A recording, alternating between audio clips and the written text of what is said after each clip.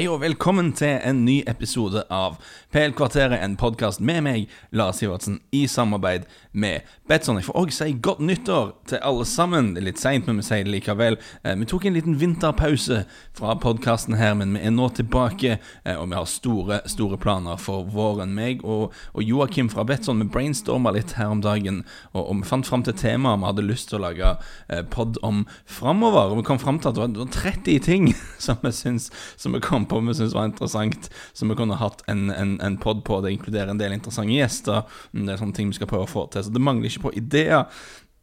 Og det kommer jo også i tillegg til sånne dagsaktuelle temaer på toppen av det hele, som skal ikke se bort ifra at det kanskje kommer enda høyere frekvens enn før nå fremover. Vi får se. Akkurat nå har jeg faktisk skrudd av alarmen, radikalt trekk. Jeg har skrudd av alarmen, for nå har vi vært vekke så lenge at nå får det meste bare, nå får det ta så lang tid det trenger å ta en hel jul uten PL-kvarter nå, så nå har jeg tenkt å bare snakke til det ferdig. Og fordi jeg først nevner et litt sånn prosjekt som jeg har gjort for Betsson nå i starten av året. Jeg har funnet frem til det jeg mener 10-årets Premier League-lag, og jeg har skrevet en artikkel om hver av spillerne. Jeg håper dere sjekker det ut. Om du enig og digger spillerne som jeg har valgt ut, så vil du kanskje finne ting i artiklene du ikke var klar over. Om du enormt uenig og synes jeg helt på tur, så vil du kanskje finne argumenter som du kanskje du ombestemmer deg, kanskje ikke, kanskje du uenig uansett, det har ikke noe å si. Men i hvert fall les artiklene, jeg tror det kan være bra. Det vi skal gjøre i dag at jeg har allerede fått en del interessante innspill fra lesere på Twitter om min versjon av 10-årets lag. Så jeg tror det var en fin start på et nytt 10-år, som det jo på sett og vis om jeg gikk gjennom det jeg mener har vært 10-årets lag i Premier League, og hvorfor. Og så tar jeg for meg litt sånn protestene fra galleriet, og fordi det er interessant å høre hva dere tenker også. Og uansett, mitt lag, jeg har juksa litt med formasjon da, det må jeg bare si med en gang. Jeg hadde ikke følge formasjonsprinsippene sånn kjempetett. Jeg startet med David De Gea i mål. Det var vel kanskje den enkleste plassen egentlig. Han har vært tatt ut på Spillerforbundets årets lag 5 ganger eller noe sånt, tror jeg. Han har nødvendigvis ikke vunnet så mye for at det har vært så mye rot i United, men jeg tror alle kan være enige om at denne perioden fort kunne vært enda verre for United dersom de ikke hadde hatt det her i mål. Ingen andre sånne megaklare kandidater der, synes jeg. På høyrebekk, ok, det har vært et litt sånn vrient 10 år for sidebekker, altså. Det var kanskje der jeg sleit mest. Og jeg endte faktisk til slutt på Cesar Azpilicueta her. Og han har kanskje aldri vært best i Premier League på noe som helst, men han har prestert stabilt veldig bra over lang tid nå i en veldig ustabil klubb med flere forskjellige managere og flere veldig forskjellige typer som sjef, som krever litt forskjellige ting for sidebekkene sine. Har spilt en del høyrebekk, har spilt mye bra på venstrebekk også. Spilte som høyre midtstopper i et trebekkssystem under Conte. Har spilt bra under Mourinho, har spilt bra under Sarri. Helt forskjellige krav og valg for en høyrebekk der. Og jeg synes det er beundringsverdig at i det som er en stadig vanskeligere posisjon på banen, så har Azpilicueta alltid vært der. Det fortjener mer anseelse enn det han kanskje får. Så kan man si at helt på slutten så har vi jo kommet med Trent Alexander-Arnold og Robertson, som har vært fantastiske, men jeg kaster inn Azpilicueta der. Vi går videre til Vincent Kompany, som den ene midtstopperen. Det sier vel egentlig seg selv. Ikke bare viktig som spiller fotballmessig for City, men også en utrolig viktig personlighet. En ledertype som krever mye av seg selv og krever mye av spillerne rundt seg. Og jeg tror den sulten han har og den ærgjerrigheten han har, Norge City kanskje har manglet litt i år egentlig. Og jeg synes det var veldig interessant, spesielt på oppløpssiden av Premier League-sesongen nå i vår. I fjor da, så kom på en måte Kompany tilbake igjen, for du tenker at han er ikke så bevegelig, han har vært mye skadet, han har blitt gammel, City-spiller med høy forsvarslinje. Kan man ha den gamle mannen Kompany der? Men når det virkelig liksom sto på, de var nødt til å vinne. Liverpool kom jo på oppløpssiden der og vant masse kamper, og City var nødt til å vinne hver eneste kamp. Da stolte Pep Guardiola på Kompany, og i øyeblikket som kanskje avgjorde seriegullet i fjor, var jo selvfølgelig når han moste ballen inn fra 25 meter mot Leicester. Og kanskje det er noe de har tapt å sitte litt. De mangler en fyr som bare moser ballen inn fra 25 meter, selv om det kanskje ikke er planen til Pep, at det er sånn det skal være. Folk som tar litt ansvar, sterke individer. Det er noe de mangler. Kompany må vi selvfølgelig ha med på denne lista her. andre stopperne, jeg merker på svar for Twitter at det kanskje litt kontroversielt, men jeg har faktisk med Virgil van Dijk her, og jeg klar over at det bare helt på slutten av 10-året at han har utmerket seg sånn helt i toppen, selv om han jo var god for Southampton før det også, men jeg mener det har vært, man har sett veldig få eksempler på en spiller som har kommet inn, og som så åpenbart har vært liksom den siste puslespillbiten, som får et lag til å virkelig funke, som får et lag til å ta det siste steget helt opp, som det Virgil van Dijk har gjort i Liverpool. Liverpool akkurat nå, etter mine konsepter, verdens beste fotballag, og den lille ekstra defensive tryggheten de fikk under Van Dijk når han kom inn, har vært en veldig stor del av at de har kunnet tatt steget opp.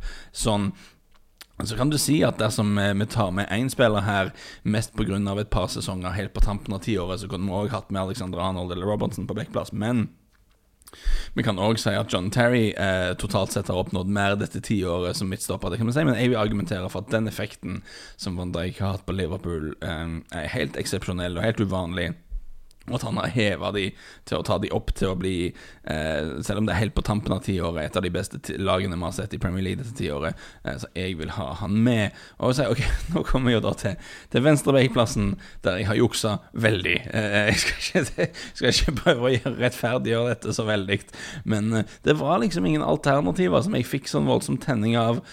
Patrice Evra liksom, eller et eller annet sånn, kunne hatt med Ivanovic på høyrebekk, eller Kyle Walker på høyre, og spille Kveta over til venstre, et eller annet sånt kunne vi gjort, men jeg synes liksom ikke det var så tøft, så jeg har juksa enormt, og jeg har sneket inn Gareth Bale på venstrebekk. Jeg vil ha med Gareth Bale på 10-årets lag. Han har spilt litt grann venstrebekk helt i starten av 10-året, og det selvfølgelig juks, men uansett, jeg trenger kanskje ikke si så mye om han. På sitt beste så var han bare et fullstendig sånn ustoppelig enmannsangrep. Det var en periode der han virket som han gjorde nesten sånn man ville på banen. Han kunne bare gå forbi folk og morse ballen i krysset fra all verdens vinkler og ting, og siden han nå stort sett skadet og molefonken i Madrid, så det kanskje lett å glemme det, men han var en vassekte verdensstjerner der helt på slutten av 10-året, helt utrolig spiller en periode, så jeg vil ha han med og jukse han inn på venstrebekk, skamløst, og ja, men det får bare være. På midtbanen så har jeg har David Silva, som har vært stille og rolig outstanding i hver eneste sesong han har spilt i England. Han en spillertype som du tenker kanskje ikke vil trives i Premier League, at det litt mer fysisk og direkte her, at han kanskje vil bli sparket litt mer enn han har lyst til, men Guardiola har sagt at han trodde det skulle gå ille med David Silva i England, men selv om han en kortvokst tekniker, så har Silva, han en tøffere type enn han får credit for. Du ser liksom ikke at Silva forsvinner ut av en kamp fordi han har blitt sparket et par ganger og går sur. Det skjer ikke i det hele tatt. Han standhaftig, og så har han selvfølgelig helt utrolig teknikk og blikk, første touch, perfekt passnings, ikke bare det med å se passninger, men også å vekte passninger helt riktig. Helt utrolig spiller som har vært så god, så stabilt over så mange år. Jeg vil ha han med på 10-årets lag. Ved siden av han så har jeg en N'Golo Kanté, som jeg vil mene da omtrent den beste i verden i sin rolle, det han gjør. Jeg synes det var viktig å ha med en spiller fra Leicester City-laget som vant Premier League på 10-årets lag, og Kanté har jo vist og fått Chelsea at den sesongen der var ikke noe blaff. Han en av verdens mest effektive ballvinnere, men spesielt for Leicester så vi at han var en del av grunnen til at de var så kontringssterke da, for at han har en utrolig driv fremover, enten han har ballen i beina eller han bare kommer på løp. Altså når han først galopperer fremover, så har han mye kraftig i beina der. Jeg vet det er veldig mange som er uenige i det, men jeg synes faktisk han løste den litt nye rollen han fikk under Maurizio Sarri, og til en viss grad under Lampard løste han det veldig bra. Denne greia om at Kanté alltid har vært en sånn midtbanespiller som et sånn anker som bare vaser rundt foran forsvarsrekk og spenner folk i leggen og ikke gjør noe annet, det har alltid vært feil. Altså. Det har alltid vært veldig viktig når han kommer på brudd og med på overgang og sånne ting. Uansett, Kanté skal jeg ha med på midtbanen min. Det synes jeg veldig viktig, og jeg har også juksa litt igjen, fordi, eller enten så det juks, eller så det enormt offensivt, fordi jeg har satt inn Eden Hazard som en slags indreløper-type på mitt 10-årets lag. Du kan se for deg at med Gareth Bale som venstreback og Eden Hazard som indreløper, så tror jeg selv N'Golo Kanté hadde blitt litt overarbeidet sånn rent defensivt på dette laget her, men det jo fullstendig fiktivt, og jeg har egentlig bare lyst til å bruke det som anledning til å snakke om hvem jeg synes har vært bra det siste 10-året, og Eden Hazard en helt utrolig spiller. konsekvent både en av Premier Leagues mest effektive driblere og en av de spillerne som hadde flest passninger som førte til skudd, altså en av de mest skapende playmaker-typene. Og det er overraskende hvor sjelden de to tingene går sammen.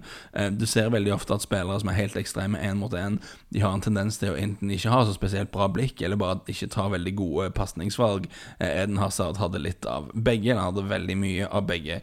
Helt ustoppelig på sitt beste, og litt sånn som Gareth Bale, så var det en greie med han var at uansett hva som skjer med laget han spiller for, uansett hva slags spillestil de holder på med, uansett om folk er i form eller ikke, uansett om de spiller en god kamp eller ikke, så har du med han en spiller som bare plutselig kan bare ta ballen og drible seg forbi 3-4 mann og feie ballen opp i krysset. Altså han er en sånn fyr som kan gjøre ting helt på egen hånd, kan vinne kamper på egen hånd, og gjorde det også flere ganger. Jeg synes han er selvskreven på en sånn 10-årets lag for Premier League. Og ok, noe av grunnen til at jeg har jukset så mye med posisjoner og roller på dette laget som jeg har gjort, at det er 3 spisser som jeg vil ha med. Og jeg har veldig sterke følelser om alle disse 3. Jeg vil ha de med. Jeg fant ikke noen måte å ta de ut på, så da blir det sånn. Og den første er Sergio Aguero. Dere som følger meg på Twitter for eksempel vet at jeg har mast en del om Aguero, ikke bare nå denne helgen, men sånn generelt, for jeg mener Aguero er i en litt merkelig posisjon, for at han er både anerkjent og respektert av absolutt alle, men jeg synes fortsatt han er undervurdert. Han har for eksempel aldri blitt kåret til årets spiller i England, han har blitt stemt inn på årets lag kun 2 ganger mens han har vært i England, det er alt for få ganger, og vi snakker liksom ikke så mye om Aguero, han bare er der og bøtter inn mål hvert eneste år, og litt sånn stille og rolig, og bare se på tallene, altså på de 8 fullførte sesongene hans for Manchester City, så han kun 1 gang endt på under 28 mål totalt. Kun 1 gang han endt på under 28 mål. Det er jo helt vilt. Egentlig, hvis du tar med Premier League Cup og Europa Cup, så har han i sine fullførte sesonger i City skåret 30, 17, 28, 32, 29, 33, 30 og 32 mål, og å ligge sånn stabilt rundt 30-tallet på den måten, det er helt spesielt. Det er noe vi bare ikke ser over så lang tid. Jeg så litt på andre sånne historisk gode Premier League-spisser, sånn som jeg kan se det, og skriv inn og korriger meg om det er noen jeg har oversett her, men sånn som jeg kan se det, så er det bare Thierry Henry som var så like stabil over så lang tid som det Aguero var, men på en annen måte så Aguero er på en måte aldri med i diskusjonen da over årets spiller hvert år, og han er nesten ikke med liksom, i diskusjoner sånn generelt. Han er en fyr vi nesten ikke snakker om, han bare er der, og jeg har skrevet litt, jeg tror det er flere grunner til at det kan være sånn. Jeg skal ikke gå så veldig mye inn på det nå, da blir det en veldig lang podd, men jeg skrev om det i artikkelen min på Betsson-bloggen der. Sjekk det ut, kanskje vi til og med tar en Aguero-podd utover sesongen, vi får se. Jeg vil ha med meg Harry Kane her. Det er sikkert ikke noe sjokk for dere som kjenner meg, men han har hatt en enorm rolle i å løfte Tottenham til å bli et stabilt Champions League-lag som de har vært i noen sesonger nå, og det er jo, som man snakket om før på podden, det var liksom den hellige gralen for Tottenham og andre sånne middelhavsfarere i England for 10-15-20 år siden. Det må ta steget opp og regelmessig kvalifisere seg til Champions League. Det er ingen som har klart det uten å få en enorme injeksjoner av pengesummer, sånn som Chelsea først og så City hadde. Tottenham har klart det for sin egen maskin, men vi ser jo på en måte ofte Mauricio Pochettino som en slags landsfader for det moderne Tottenham, og det er han jo selvfølgelig også, men jeg lurer jo litt på om det hadde vært mulig for de å oppnå de tingene de har oppnådd uten at de hadde funnet en sånn småskårer i verdensklasse bak sofaen, sånn som de gjorde med Harry Kane. Plutselig var Kane der, og vi snakker om stabilitet. Siden Kane slo innom for Tottenham, så han skåret 31, 28, 35, 41 og 24 mål i sine fullførte sesonger. Det er ganske heftig. Jeg vil ha han med her på 10-årets lag. Og så til slutt, ok, det er lett å bli preget av såkalt recency bias når man lager sånne lag og lister og sånne ting, at du legger for mye fokus på det som har skjedd i nær fortid, og prøver ikke å gjøre det. Og jeg er jo etter hvert blitt gammel nok til at jeg husker starten av dette 10-året veldig godt, og derfor vil jeg ha med Luis Suárez, fordi en av tingene vi så i verdensfotballen de siste 10 årene var at vi hadde liksom Leo Messi og Cristiano Ronaldo som var nummer 1 og 2, og så var det en avstand ned til resten. Altså, uansett hvem du diskuterte fotball med, så vil du som regel klare å finne enighet om at de to er verdens beste, og så er det et stort hopp, og så kan diskusjonen begynne på hvem som er nummer 3, nummer 4, nummer 5 og så videre. Jeg har gjort en del av det i sånn topp 50-listene til Josimar, så var det veldig ofte sånn det begynte da, at du hadde nummer 1 og 2 og så lenger ned. Og jeg vil jo da argumentere for at Luis Suárez, da han var på sitt beste for Liverpool, var den spilleren i Premier League dette 10 året som kom nærmest å høre hjemme i en sånn, kanskje i samme kategori som de to helt i toppen. Jeg sier ikke at han er like god som Messi eller Ronaldo, det har han vel kanskje ikke vært, men spesielt den siste sesongen hans i Liverpool leverte Luis Suárez på et nivå som vi bare ikke etter mitt syn har sett maken til. Altså, det var helt vanvittig det han holdt på med, og det må vi huske med det året var at det var jo sesongen etter han faktisk hadde prøvd å forlate klubben. Altså han gjorde sitt beste for å komme seg vekk derfra, men det lot seg ikke gjøre. Liverpool satt seg på bakbeina fullstendig, og Suárez da var nødt til å snu og sa at ja, jeg blir værende, og så leverte han da en helt tussete sesong der han skårte 31 mål og hadde 12 målgiverne over 33 kamper. Han spilte jo ikke alle kampene engang, for han var suspendert i starten, for han beit en fyr som han jo gjør av og til. Så selv om han ikke spilte hele sesongen da, bare 33 kamper, så endte han på 31 mål og 12 målgivende, 43 målpoeng på 33 kamper, helt ville tilstander. Og ok, det var et offensivt og friskt Liverpool-lag der du hadde en ung Raheem Sterling der, du hadde Steven Gerrard sin siste gode sesong, du hadde Daniel Sturridge som var mindre skadet enn vanlig, men det Suárez gjorde, det var bare på et helt annet plan, altså. Og ok, med unntak av Aspilicueta, kanskje David Silva, så er det som er med denne her lista mer på generelt grunnlag, så har jeg prioritert litt å ta med spillere som virkelig satte sitt preg på Premier League, som hadde et par sånne ikoniske øyeblikk, eller hadde perioder der de leverte opp mot et nivå som virkelig kom til å bli husket da. Og jeg vil si at den blandingen da, arbeidsvilje og råskap og bare vanvittig teknisk kvalitet som vi så fra Suárez, spesielt i den aller siste sesongen for Liverpool, det er noe vi ikke egentlig har sett maken til, vil jeg mene. Så det er min versjon av 10-årets lag, og vi la det og alle artiklene som hører til alle disse 11 spillerne, hvis det var noe du er uenig i, sjekk det ut på nettsidene til Betsson før helgen. Jeg ba folk på Twitter om å komme med tilbakemeldinger, og vi har fått en del. Nå er vi allerede på overtid, men vet du hva, det er som sagt hel julepause, vi får bare prate videre og kjøre på, for kanskje den mest lidenskapelige tilbakemeldingen kom ifra tidligere TV 2-kommentator Kim Robin Haugen, som skrev først, sent på lørdag kveld, skrev han, ja, Touré, ikke i elveren, god jul! Og morgen etterpå skrev han, har fortsatt ikke kommet meg, Lars.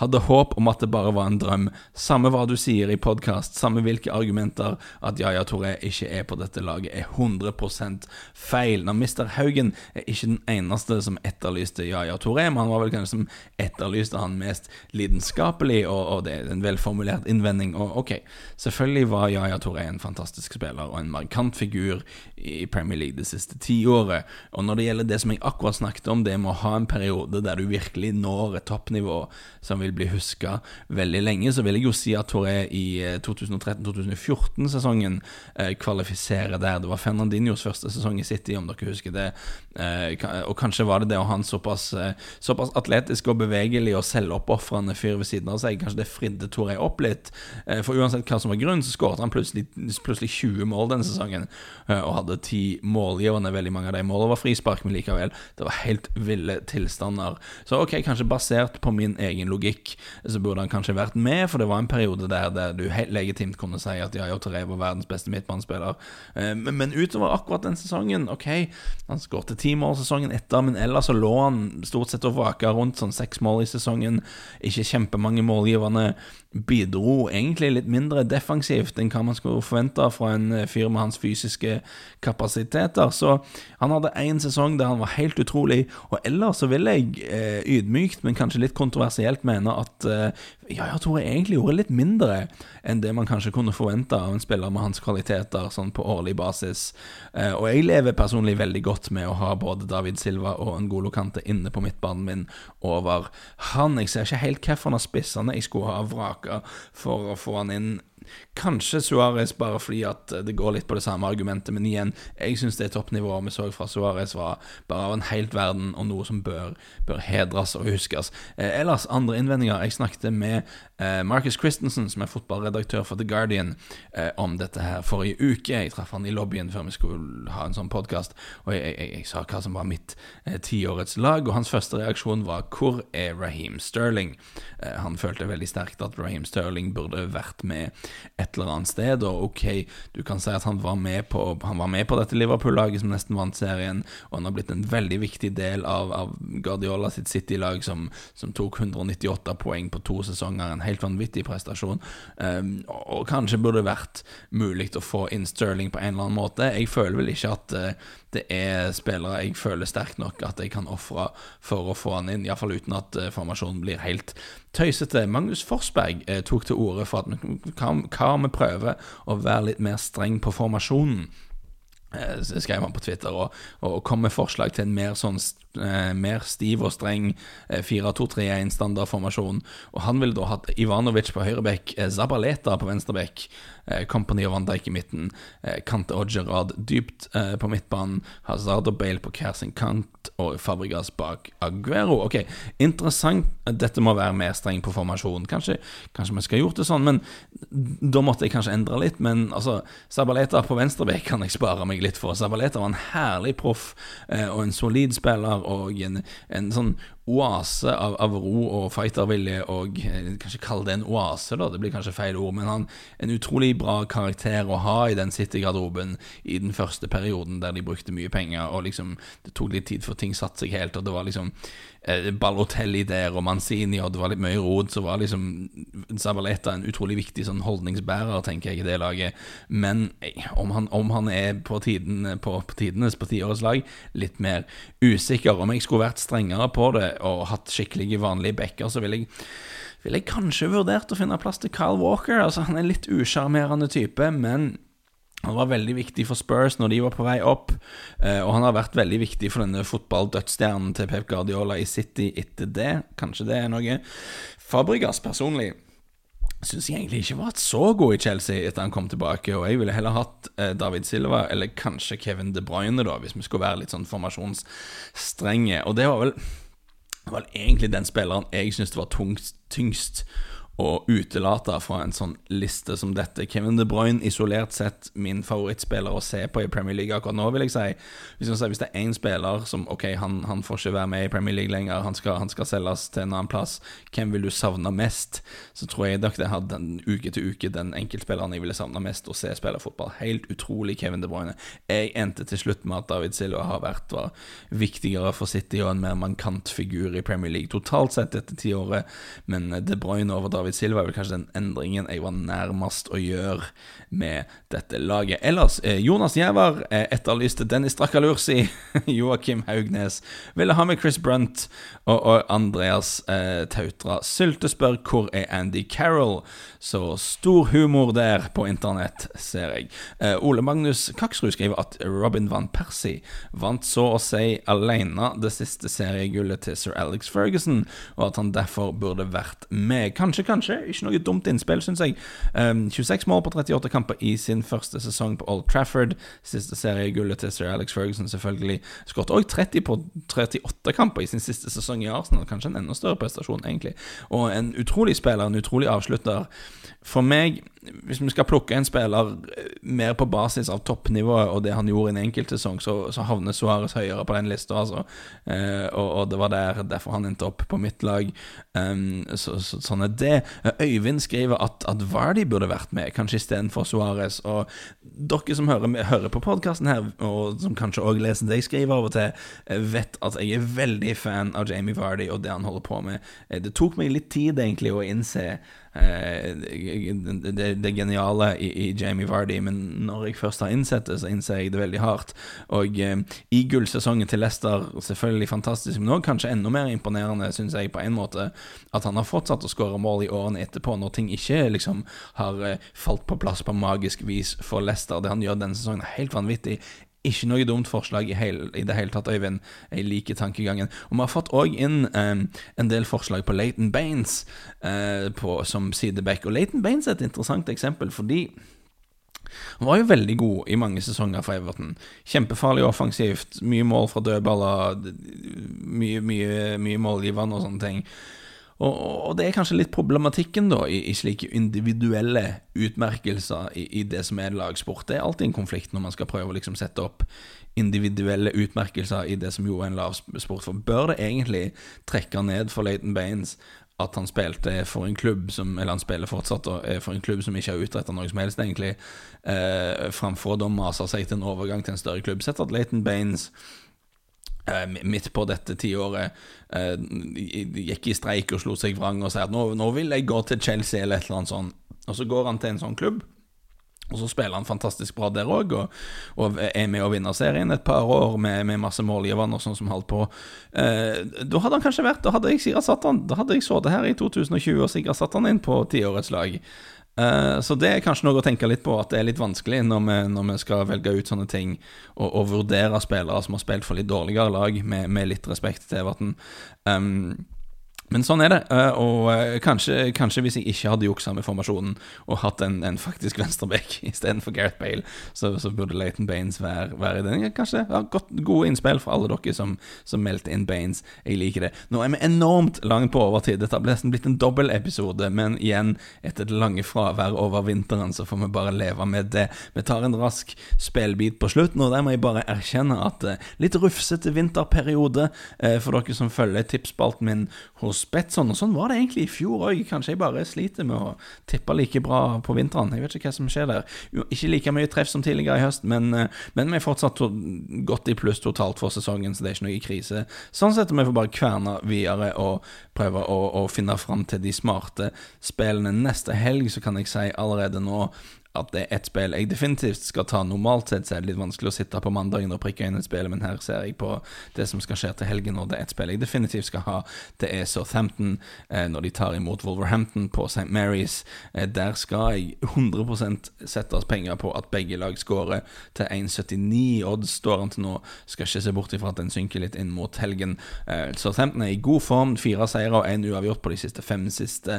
Ikke noe sånn målkalas klubb, men de har scoret i 9 av 11 hjemmekamper denne sesongen, så selv i perioden der de sleit, så skårte de nok så pålitelig mål på hjemmebane.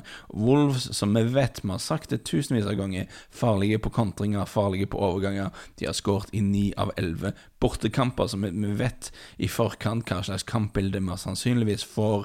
Southampton liker å presse høyt, de er i god form, de skårer nesten alltid mål, de må møte et kontringssterkt bortelag som nesten alltid skårer på bortebane. Alt det får meg til å tenke at 1,79 i odds på at begge lag skårer skal være bra, og det skal jeg definitivt sette en innsats på til helgen. Kanskje setter den allerede nå egentlig, siden jeg frykter at den kan synke litt. Uansett, det kommer flere tips som vanlig. 3 singelspill og en trippel på Betsson sine nettsider utover uken. Vi har også ting, det skjer spennende ting. Vi skal ha en konkurranse utover våren, men detaljene er ikke helt klare ennå.